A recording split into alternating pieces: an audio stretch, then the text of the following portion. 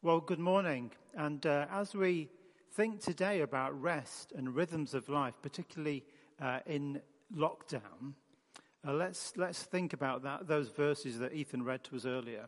Because our patterns of living have changed, certainly in the last year, significantly. The rhythms of our life have changed.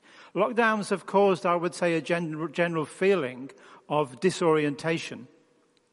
Things are not as they should be. And perhaps we can see that in three different ways. That for some of us, we've lost work. And our rhythms have been upset because we're on furlough, or we've lost our jobs, or we're forbidden from going out to work. We're told by the government to cease from work. For other people, there's too much work.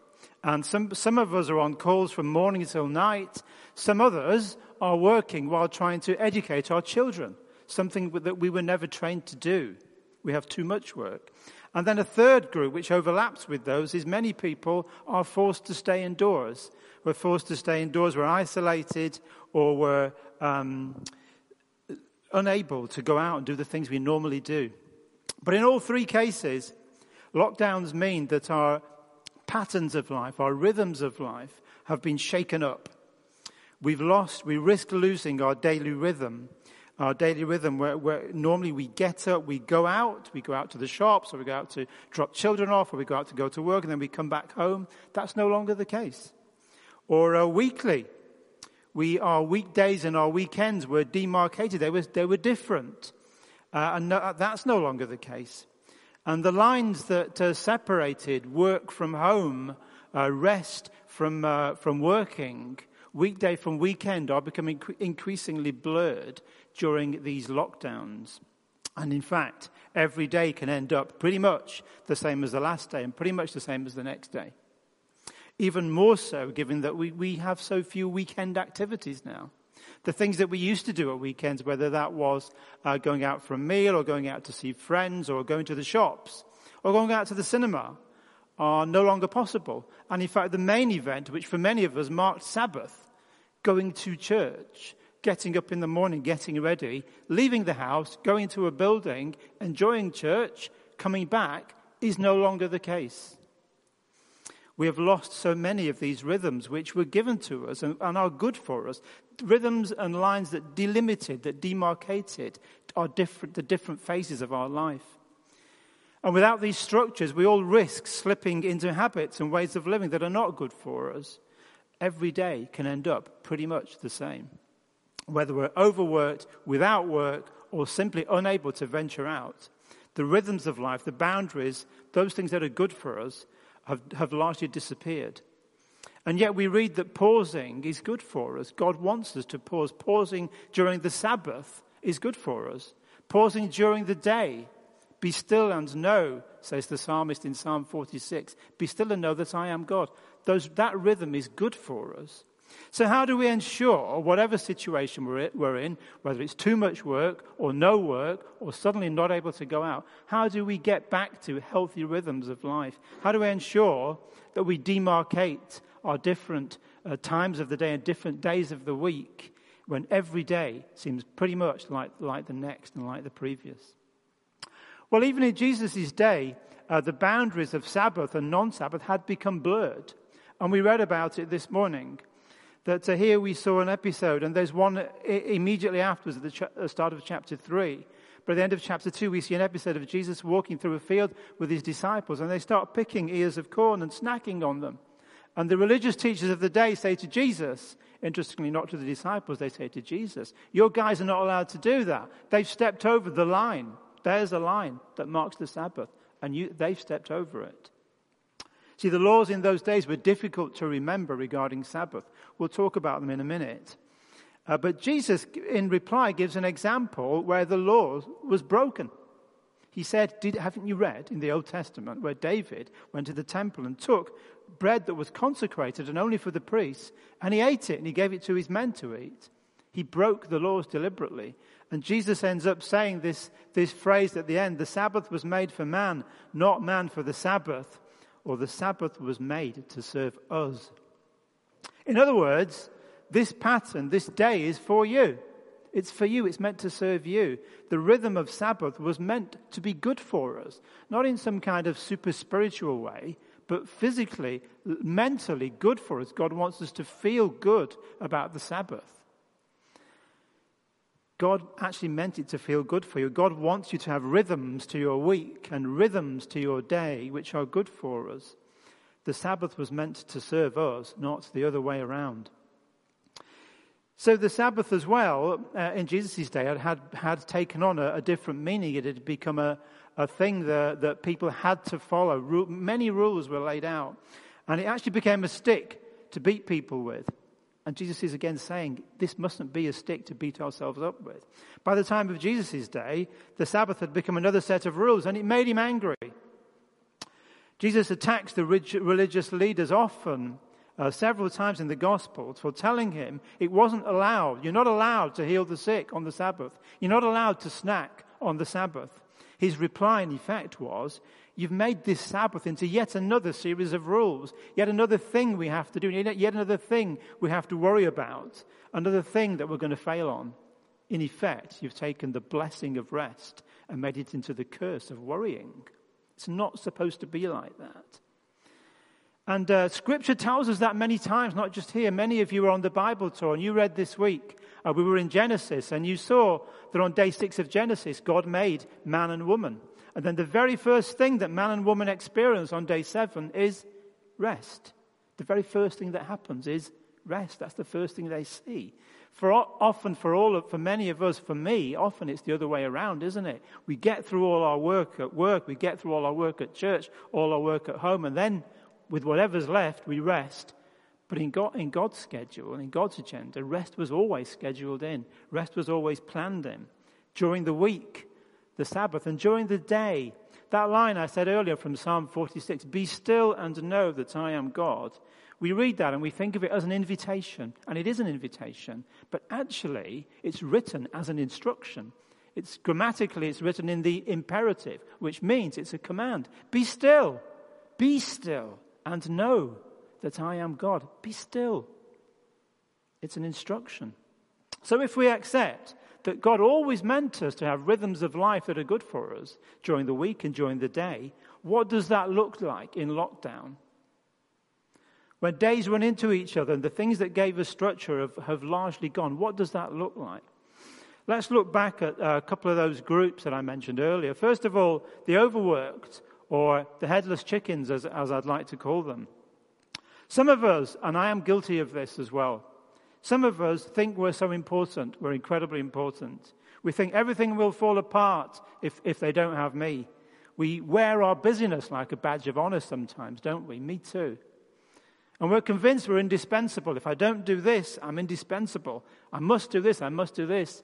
But someone once said to me, Chris, he said, the cemetery is full of indispensable people. Made me think.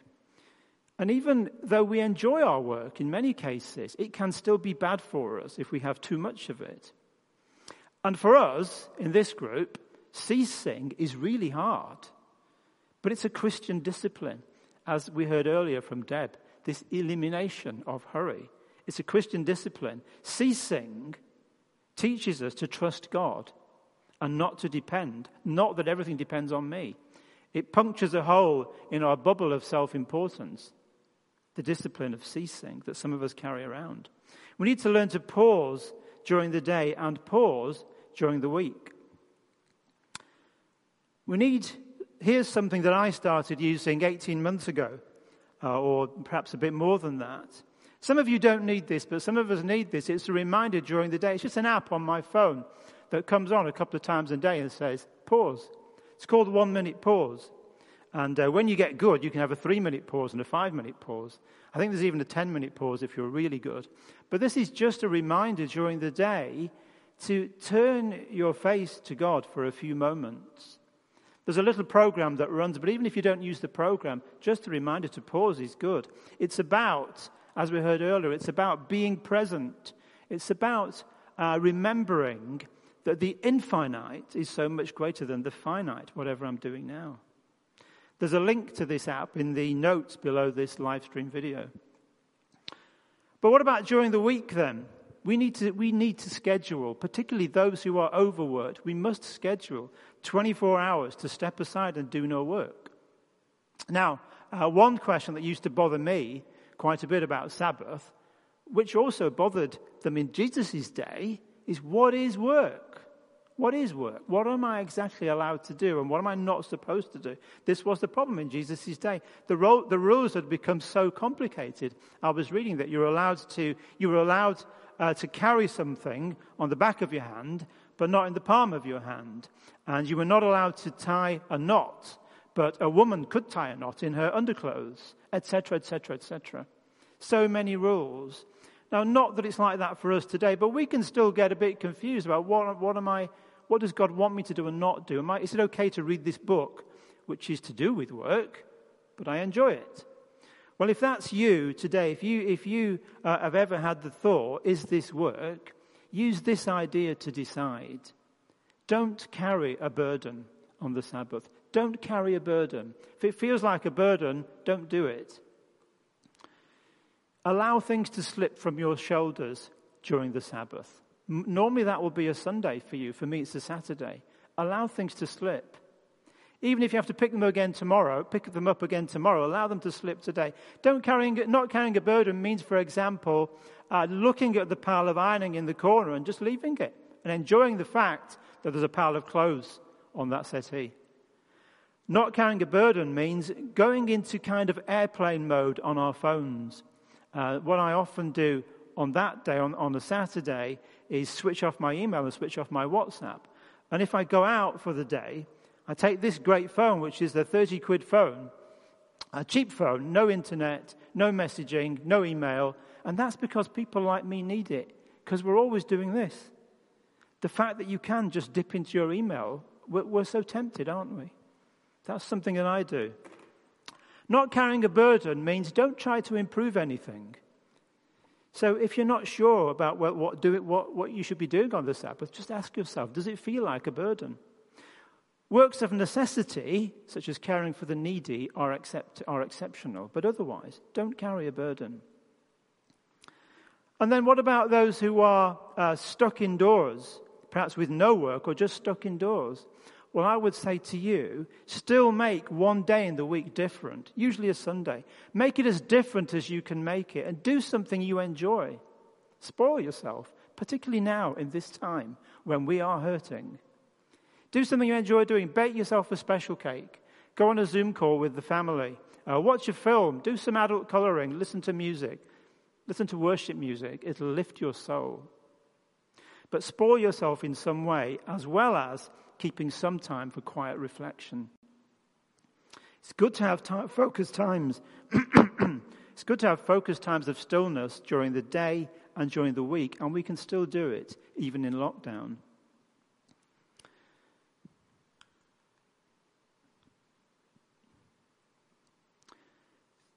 Now, lastly, if you're not sure how to have a focused time of stillness, here's another thing that I've been doing for a couple of years, and it's called a walking meditation. Sounds complicated, but it's really, really simple. Basically, you go out and you walk somewhere. It doesn't have to be stunning countryside. It can be down your street. And you simply observe and notice and consciously notice things. Some of you are really good at this anyway. You don't need this. I'm married to someone who's good at this. Always noticing the catkin on the tree, the mallard on the canal, the reflection. Have you seen those windows which are so narrow on that building? But some of us, like me, our minds are always somewhere else. We go out for a walk and our minds are already racing off in some random direction. But we can learn to do this. Go out, walk alone if you can, and observe, just observe the colours consciously. A wisp of cloud, a reflection on the canal. And be present. Be really there. Don't carry your precious thoughts with you. Let them go. Take in what you see. Be connected. Find joy in the mundane. And importantly, this is not about coming back with some profound message from God. It's not about that. That's fine if it happens, but it's not about that. It's just being present and allowing God to be present, even if you don't notice that. Go stare at things. Children are really good at this, aren't they? Just staring at stuff outside. And we're told to learn from children. Again, there's a link to this walking meditation in the notes below this live stream. So then a couple of things to finish then. Just to finish with this whole idea of rest and rhythms during lockdown. Be gentle with yourself, I would say. This is a time of difficulty, a time of hurting, and we're not through it yet. And then just a last thing, in case, again, like me, in case you sometimes watch TV, Netflix or Amazon, and you're tempted to watch. You know how they throw up the next episode and the next episode and the next episode? And if you're not careful, you can watch a whole stretch of these. You can switch that off. You can switch off the autoplay on Netflix and Amazon. Again, I've put the instructions for doing that in the notes under this live stream. And then at least it's your choice to watch the next thing. It's your choice. It's not just being trafficked at you. So to close then, having rest time is sometimes the hardest thing, isn't it? I think it's the hardest commandment. The other commandments, like not murdering people, I find that quite easy. I hope you do too. But taking time out to rest, I find really hard. I was finishing this message at 9:30 on Friday night. My daughter walked past, said, "What are you doing?" So I said, I'm writing this sermon about resting. She said, "Dad, you do know the biggest sin is hypocrisy." I'm learning as well. Keeping the Sabbath special different is a time for stepping away. It's really hard, but we can do it. Some of you do it naturally. Some of us need to learn. It's a commandment, just like pausing during the day. Be still is an instruction. So God asks us to do it because it's good for us, not because it's good for him, because it's literally good for us. And this is a tough time, and yet we still can find opportunities and ways during lockdown, in the blur of lockdown, to have healthy rhythms of life during the week and during the day. Let's pray. And Jesus said, "Come to me, all you who are heavy laden, all you who are weary and heavy laden. Come to me, all you who are weary and heavy laden. Come to me, and I will give you rest. Take my yoke and learn from me, for I am gentle and humble in heart, and you will find rest for your soul." Heavenly Father, I pray that, Lord, on everyone today, Lord, who's listening, whether our burden is too much work or our burden is we have no work and we don't know what to do or we're stuck inside, Lord, help us to bring those burdens to you, Lord, and to accept and to learn to accept and to take and to enjoy and to bask in the rest that you would give us. And I pray that in Jesus' name. Amen. Amen.